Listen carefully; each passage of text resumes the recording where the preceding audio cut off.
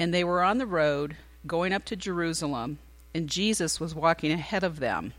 And they were amazed, and those who followed were afraid.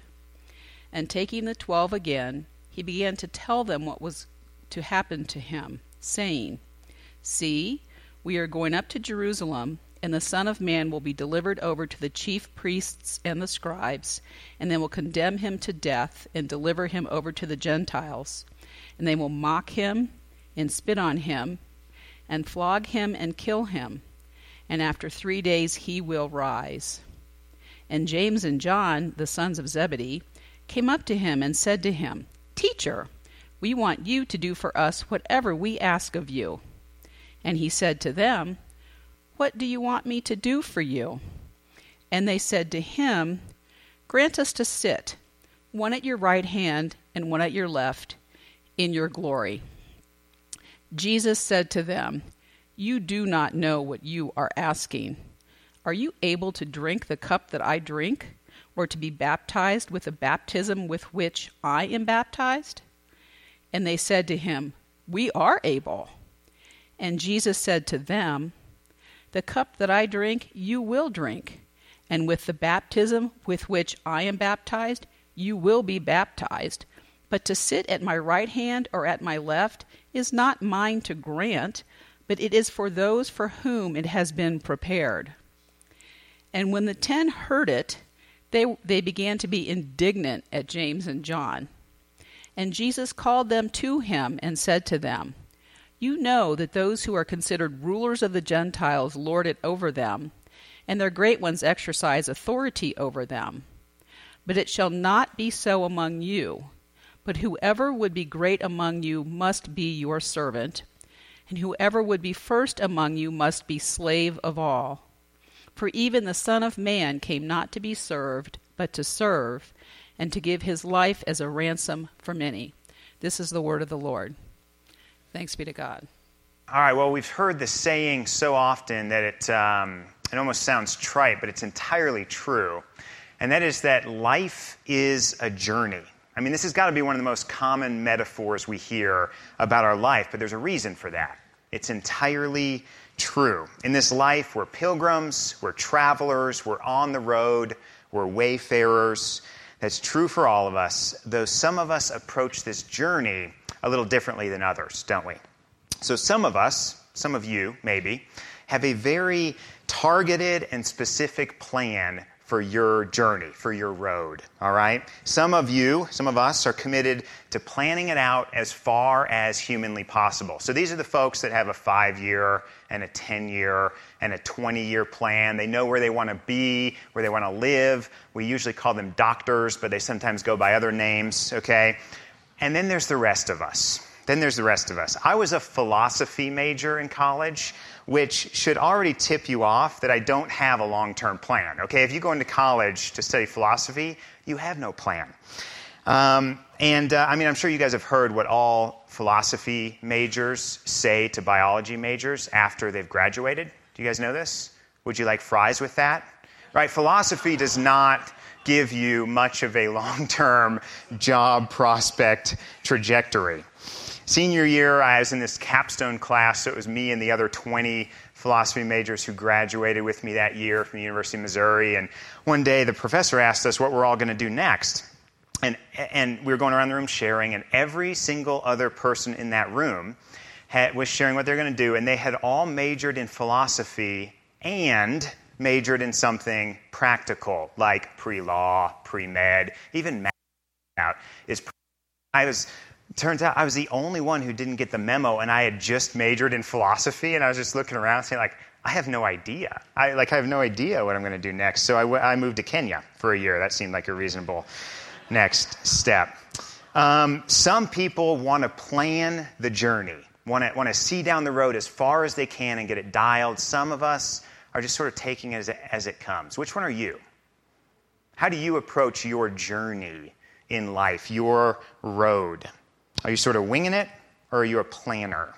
Do you work hard to chart your course, or do you pretty much take it as it comes? Either way, we're all on the road, right? We can't see around all the turns. We don't know what comes next, but we're on a journey and we're on a pilgrimage. We're working our way through the Gospel of Mark in a sermon series, and we come to Mark 10 today. And we've encountered these before, but I just want to highlight it.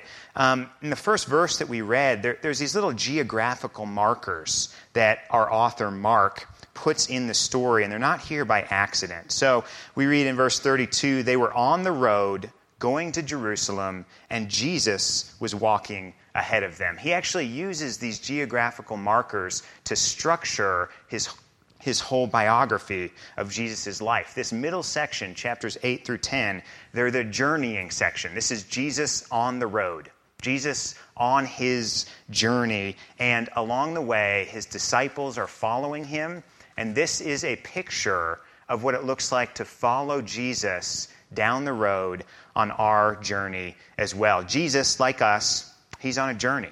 He's slightly ahead of his people, and we're trying to follow him. Does he have a plan? Where's he headed? Or is he kind of winging it as he goes as well? And what does it mean to walk along the path, this road, journeying with Jesus? What's the way of Jesus? These are the questions I want to try to address this morning from our passage. We'll just use two of them as an outline. Where's Jesus going? What's his life's journey about? He's on the road going somewhere. Where's he going? And then second, what does it mean for us to journey with him there? All right? So that's where we're heading. Let's pray real quick before we jump in. Heavenly Father, we do pray that you bless our time in your word. There's riches here of your grace and your love. We pray that we see it, we trust it, we believe it, and we live our lives according to your love. We ask these things in your name. Amen. All right. During this travel section in Mark, Jesus has actually told his disciples exactly where he's going to go, and he's already done it twice. So if this sounds familiar, it should. This is the third time that Jesus has said this exact same thing to his followers. All right, so picking up in verse 32. They were on the road, as we said, going to Jerusalem. Jesus was walking ahead of them. They were amazed, and those who followed were afraid. This is kind of a side note, but it's an interesting reaction that the two things that that characterized following Jesus for them was amazement and fear. I wonder why that is. I also wonder what two words you might choose to characterize your journey following Jesus. Anyway, during the journey, Jesus takes the 12 aside, his closest followers, and he began to tell them what was going to happen to him. Verse 33 saying, we're going to go up to Jerusalem.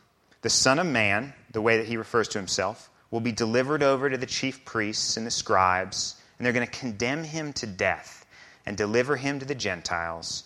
And they will mock him and spit on him and flog him and kill him. And after 3 days, he will rise. Now, he has already told his disciples the broad outline of this, but this third prophecy, this third prediction of his coming death is by far the most detailed, and he offers the most explanation about where he is heading on his road. We learn where this is going to happen in Jerusalem, the center of power and culture and politics and wealth in the whole region. We learn more about what's going to happen when he's there. He'll be condemned to death. That's actually a technical legal term that has to do with being executed by the government itself. So we see this collusion here between the religious leaders of the day and the government of the day, and they're going to formally condemn and execute Jesus as a criminal. We learn details about what that trial and suffering will be like. People will mock him, spit on him, flog him. When we get to this in Mark 15, we're going to see that each one of these predictions to the letter is fulfilled in his journey to the cross. But maybe most importantly of all, we learn why Jesus has set his face towards Jerusalem, and he will not be deterred from his path in life. We learn why his road, his journey, has to lead him here. Mark 10:45 is one of the most important verses in the Gospels. What this verse does is it provides a clear, wide window into what the death of Jesus means, the very heart of Christianity. I mean, if you've been around the church at all, even if you haven't, you probably know that Jesus' death stands at the center of Christianity, okay? Like, this is a religion revolving around the state-sponsored execution of a man who didn't deserve it, right? I mean, that's offensive. That's violent. That's bloody. But if you've been around the church at all, you know that this is the thing that we look to for our hope and for our joy. This is God's journey. This is why he came. This is why Jesus came to earth. He left heaven to take this road for this reason, okay? I mean, he's not winging it here. He's not taking a philosophy class and then doesn't know what to do after he graduates. Okay, Jesus came for a reason. This was plan A, and plan A was to come and live and be killed by the Roman government, okay? And then to rise again. This stands at the center of our religion. But why? All right, have you ever thought about this? Like, we kind of know that. If you've been around church for a long time, you know that. But could you explain to somebody why Jesus' death matters so much to our lives today? I mean, why is this so important? How does his execution, the execution of a Jewish rabbi 2,000 years ago, have anything to do with us sitting in this room in 2018? Mark 10:45 is a key part of our answer. Let me read it for us. Even the Son of Man, again, Jesus' most common way to refer to himself in the Gospels. It comes from Daniel 7. We're not going to look at that. But the Son of Man came to be served, came to, let me get this right. There's a few things you got to get right. This is one of them. All right. Even the Son of Man came not to be served, but to serve, and to give his life as a ransom for many. The reason that Jesus' death and resurrection stand at the heart of Christianity, the reason his death in 30 AD applies in 2018, is because his death, as he tells us here, serves as a cosmic, global, spiritual ransom for the many, many people throughout history who are going to look to him in faith. A ransom. A ransom in that culture and in this culture, at the heart of a ransom is the idea of an exchange, right? A trade. In the language of the day, a ransom referred to the bail that you pay to get a prisoner of war or a slave freed from their slavery. Released from jail, it was purchase money to free someone from bondage, to buy their freedom. The result of Jesus' ransom is our redemption. It's our freedom. All right? So Jesus, the reason this matters, the reason this applies to us, is because Jesus intervenes on behalf of his people as their king. When he goes to the cross, he doesn't just die. He actually fights the battles that we can't fight on our own. He's taking on the powers of sin and Satan and the world that we're not strong enough to take on ourselves. He's our hero.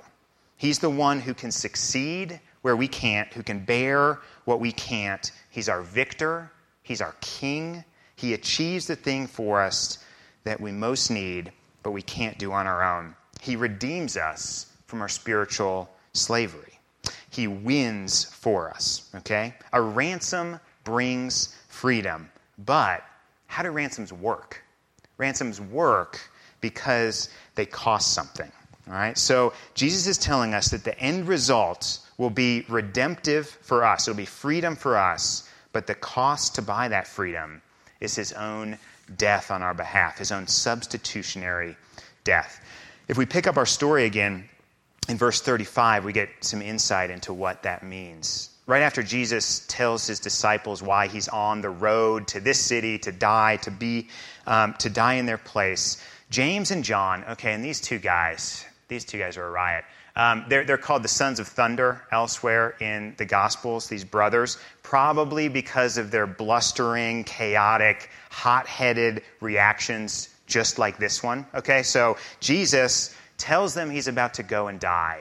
The next words out of their mouth are what? Teacher, we want you to do something, whatever we ask.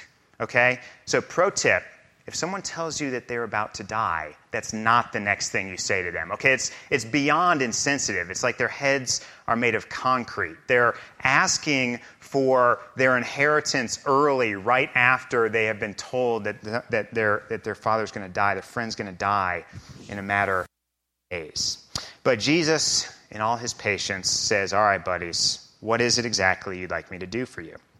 And they said to him, grant us to sit, one at your right and one at your left in your glory. In other words, we want access to your power. We want your glory to rub off on us. And he says, you don't know what you're asking. Are you able to drink the cup that I drink, or be baptized with the baptism which I'm baptized? And again, in all their misplaced confidence, they say, well, yeah, we've been with you, right, for at least 2.5 years now. We're good. We can do what you do.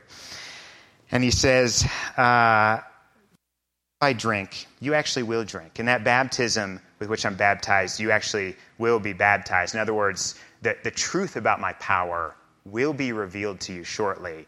But to sit at my right hand and my left is not mine to grant. It's for those for whom it's been prepared. What is this cup and this baptism that Jesus is talking about here? I mean, this seems pretty random. The most common way that the cup imagery is referenced in the Old Testament, is used throughout the Bible, is to talk about how God deals with the evil and the wickedness and the brokenness of his creation. Okay, how God deals with evil. We've mentioned this before, but God is so loving that he will not and he cannot stand by when something threatens to destroy what he loves, right? He will go after the thing and deal with a thing that threatens to destroy what he loves. And God's response to evil and injustice and sin, the stuff the ickiness that we all know about in the world, his response to that is to take it down. Okay? He will remove the threat of the thing that threatens to destroy what he loves. And the cup is the sign in the Old Testament that talks about his righteous judgment against evil. Here's the problem. Our problem, is that we're actually the problem. That evil and that sin and that wickedness is not just an ambiguous force working somewhere out there in the world, like some kind of unseen thing that wreaks destruction and creates the ugliness that we read about in the newspaper all the time. We're the problem. We are it. We perpetuate the selfishness and the greed and the lies and the hurt. So here's God's dilemma. Do you see it? In some ways, the whole Old Testament is setting up this dilemma. God's dilemma of our relationship with him is this. We are, at the very same time, the ones that he loves with a ferocious, unending, complete, and eternal love. Okay, it's us that he has in mind, that he loves so much that he wants us to protect us from the evil in the world, and we're also the ones perpetuating the evil in the world. That's a problem, okay? God's got a problem on his hands. I mean, we have a bigger problem on our hands, but that's the dilemma of God's relationship with us. What does he do with us? How does he love us and address the sin in us at the same time? He sends a ransom, right? He sends another in our place to drink the cup and be overwhelmed with the baptism of judgment that we deserve. It's the great exchange of the gospel. Jesus pays for the consequences of our sin and rebellion by taking our place under the cup and the baptism that we actually deserve. He ransoms us with his own life.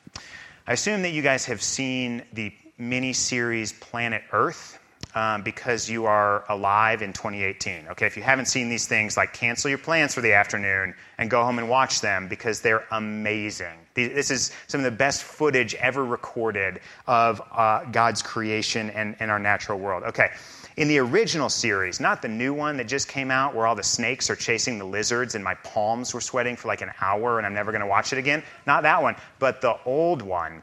There's a jungle episode.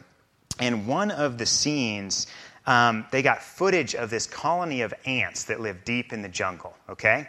And this colony of ants gets attacked by a fungus. Now, this is going to get gross for just a second, but it's pretty awesome, so hang with me.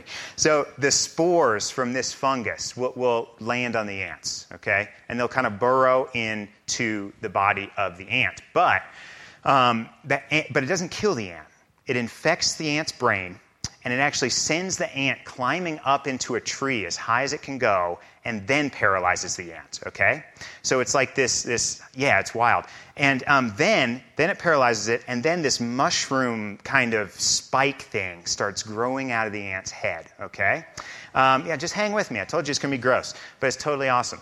And then when the wind blows, that mushroom turns into millions and millions of more spores that go and land on more ants, and it happens all over again, okay? So if one ant in this colony gets infected with this fungus called the cordyceps, got me, what it does is it threatens the entire community of the ants. That infection basically hovers over the whole community like a sentence of death, okay? Like that whole community sits under a reign of death, and when that wind blows, more and more fungus is going to infect more and more ants, and it will spread, and the end is inevitable. Okay, gross, fascinating, and very devious by this fungus. I don't know how, it does all that.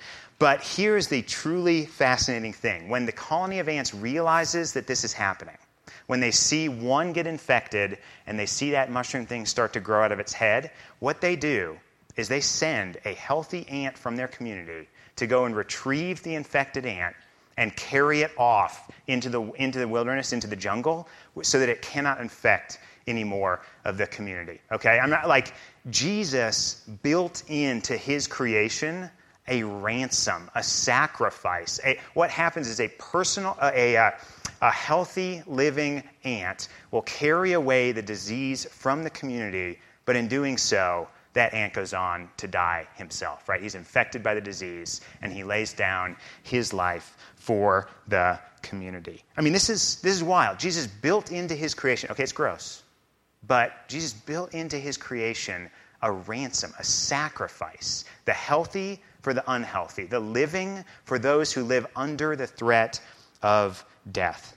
Jesus ransoms our life from the natural consequences of the sin that disease of sin that we all carry in our hearts, and he carries it away so that we as a community don't die, but live with him forever. This is Jesus' road. This is the big why of his life. This is the reason he left heaven to live among us. It's his redemptive, substitutionary death that was his intention from before the beginning of the world. This is where he's always been headed on his journey. And before moving on to our second question for the morning, let me just point out that this is the most countercultural way to use power that has ever been experienced. Jesus used his authority as the Prince of Heaven. He used his position as king over all things, the wealth of God himself, not to get us to serve him more and to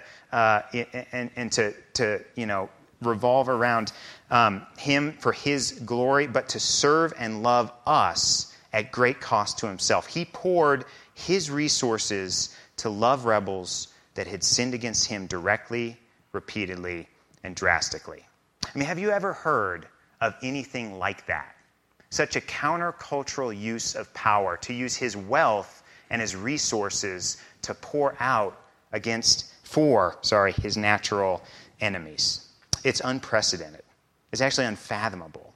Jesus reigns by ransoming his life for others. His most glorious moment was a shameful death on behalf of others, for us. And so when it comes to our second question this morning, what does it look like for us to be on the way with Jesus? What does a journey with him through life look like? I mean, the question almost answers itself, but Jesus directs us. Verse 42.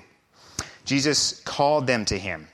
Actually, that word is more like summoned. When Mark uses it, he's saying what comes next is a key teaching from Jesus. He said to them, "You know that those who are considered rulers of the Gentiles lord it over them, and their great ones exercise authority over them. But it shall not be among you.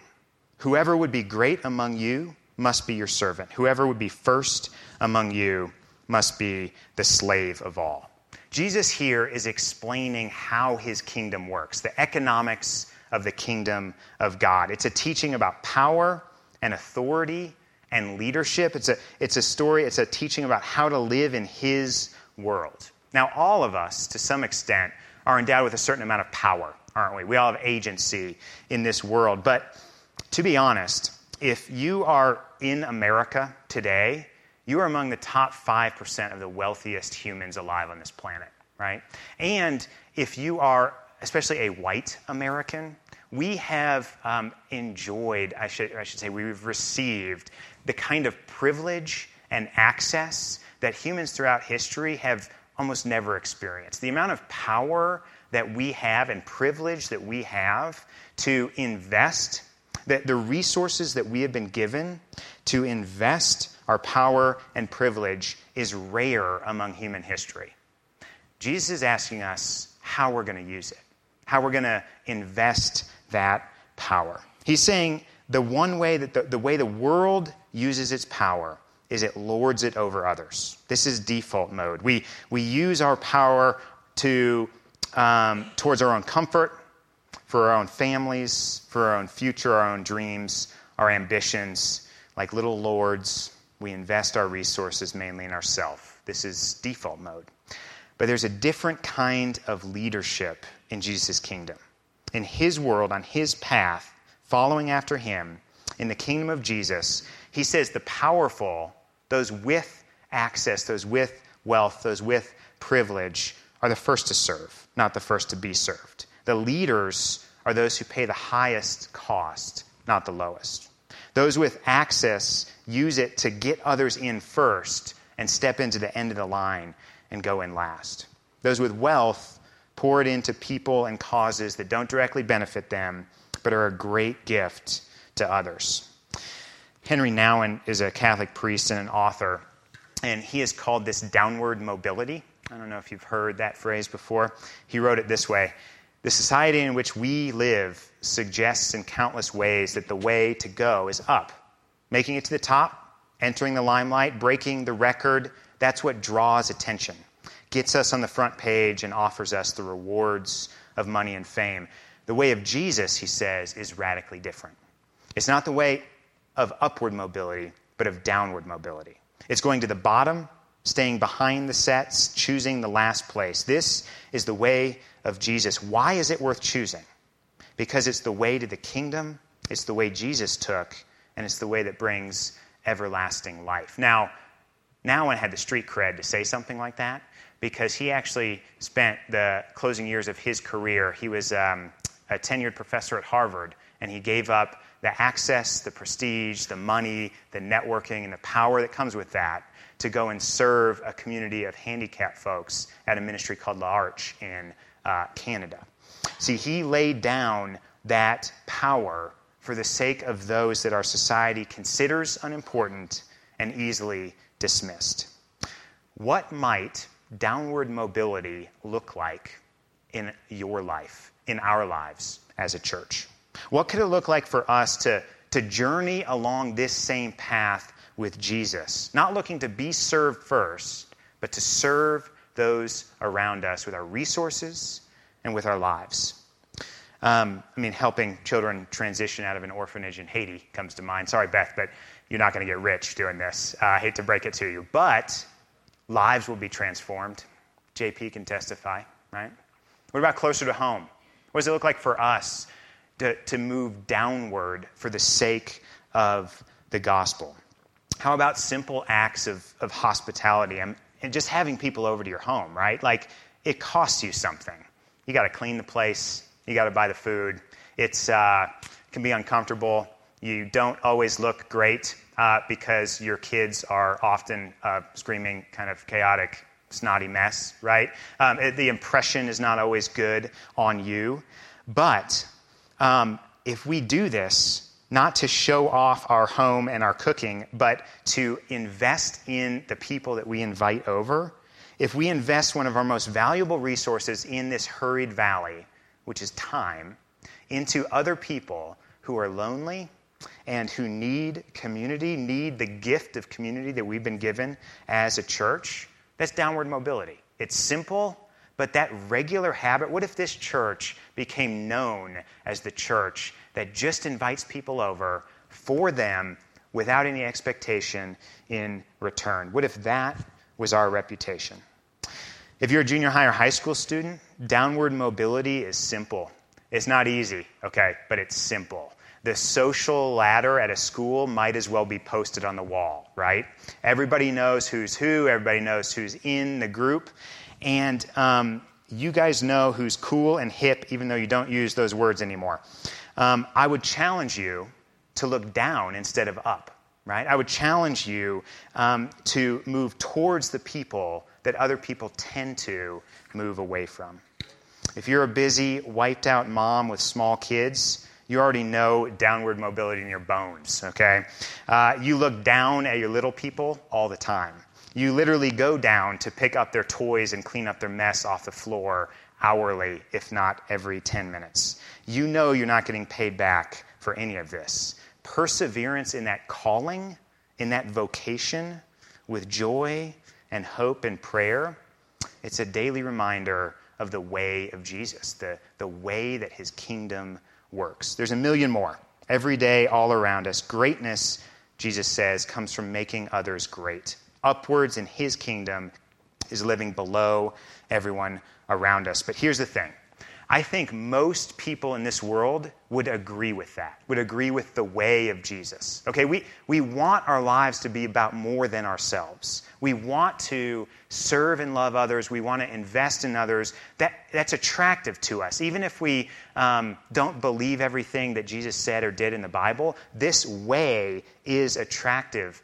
But there's a gap, isn't there? We want to live this way, but we can't live this way. Where do the resources for this kind of life come from? And here's the secret that we'll close on, the unique thing about Christianity, okay? It's not just that Jesus lived this road first. And it's not even that he's an excellent example for how this road should be lived. It's not even that he commanded us to follow him or that he commends this as a good and full life. Jesus actually provides the power to live this road, to walk this road, because the power from his life is given to us for free. He was ransomed long before he asked us to pour out our lives for others, so we can go out into the world and take risks we would otherwise not be able to take because we are totally secure in his love. He offered us the freedom of being perfectly safe in his love and grace so we can bear some costs we would otherwise not be able to bear. This whole way of life is only possible because of the riches and the safety and the love that's already ours in Jesus Christ. So this is what it looks like to journey with Jesus to the cross. We don't have to repeat what he did for us. It's done, it's finished, it's complete, it's whole. We have to receive the gift, and we have to live as if it's true, and then we have to extend that gift to more and more people around us. It's the path of downward mobility for the kingdom, following our King to glory. Let's pray. Jesus, thank you for your ransom of our lives. Thanks for setting us free through your death and resurrection. We couldn't have done it on our own. It is a gift that I wish I could have been able to articulate better. I wish we could all articulate and explain and embody the beauty of what you did. We try to explain it. We try to believe it. We try to encourage one another to delight in you. Jesus, help us as we receive the gift of your grace and your love. Help us extend it to those around us. We ask these things in your name. Amen.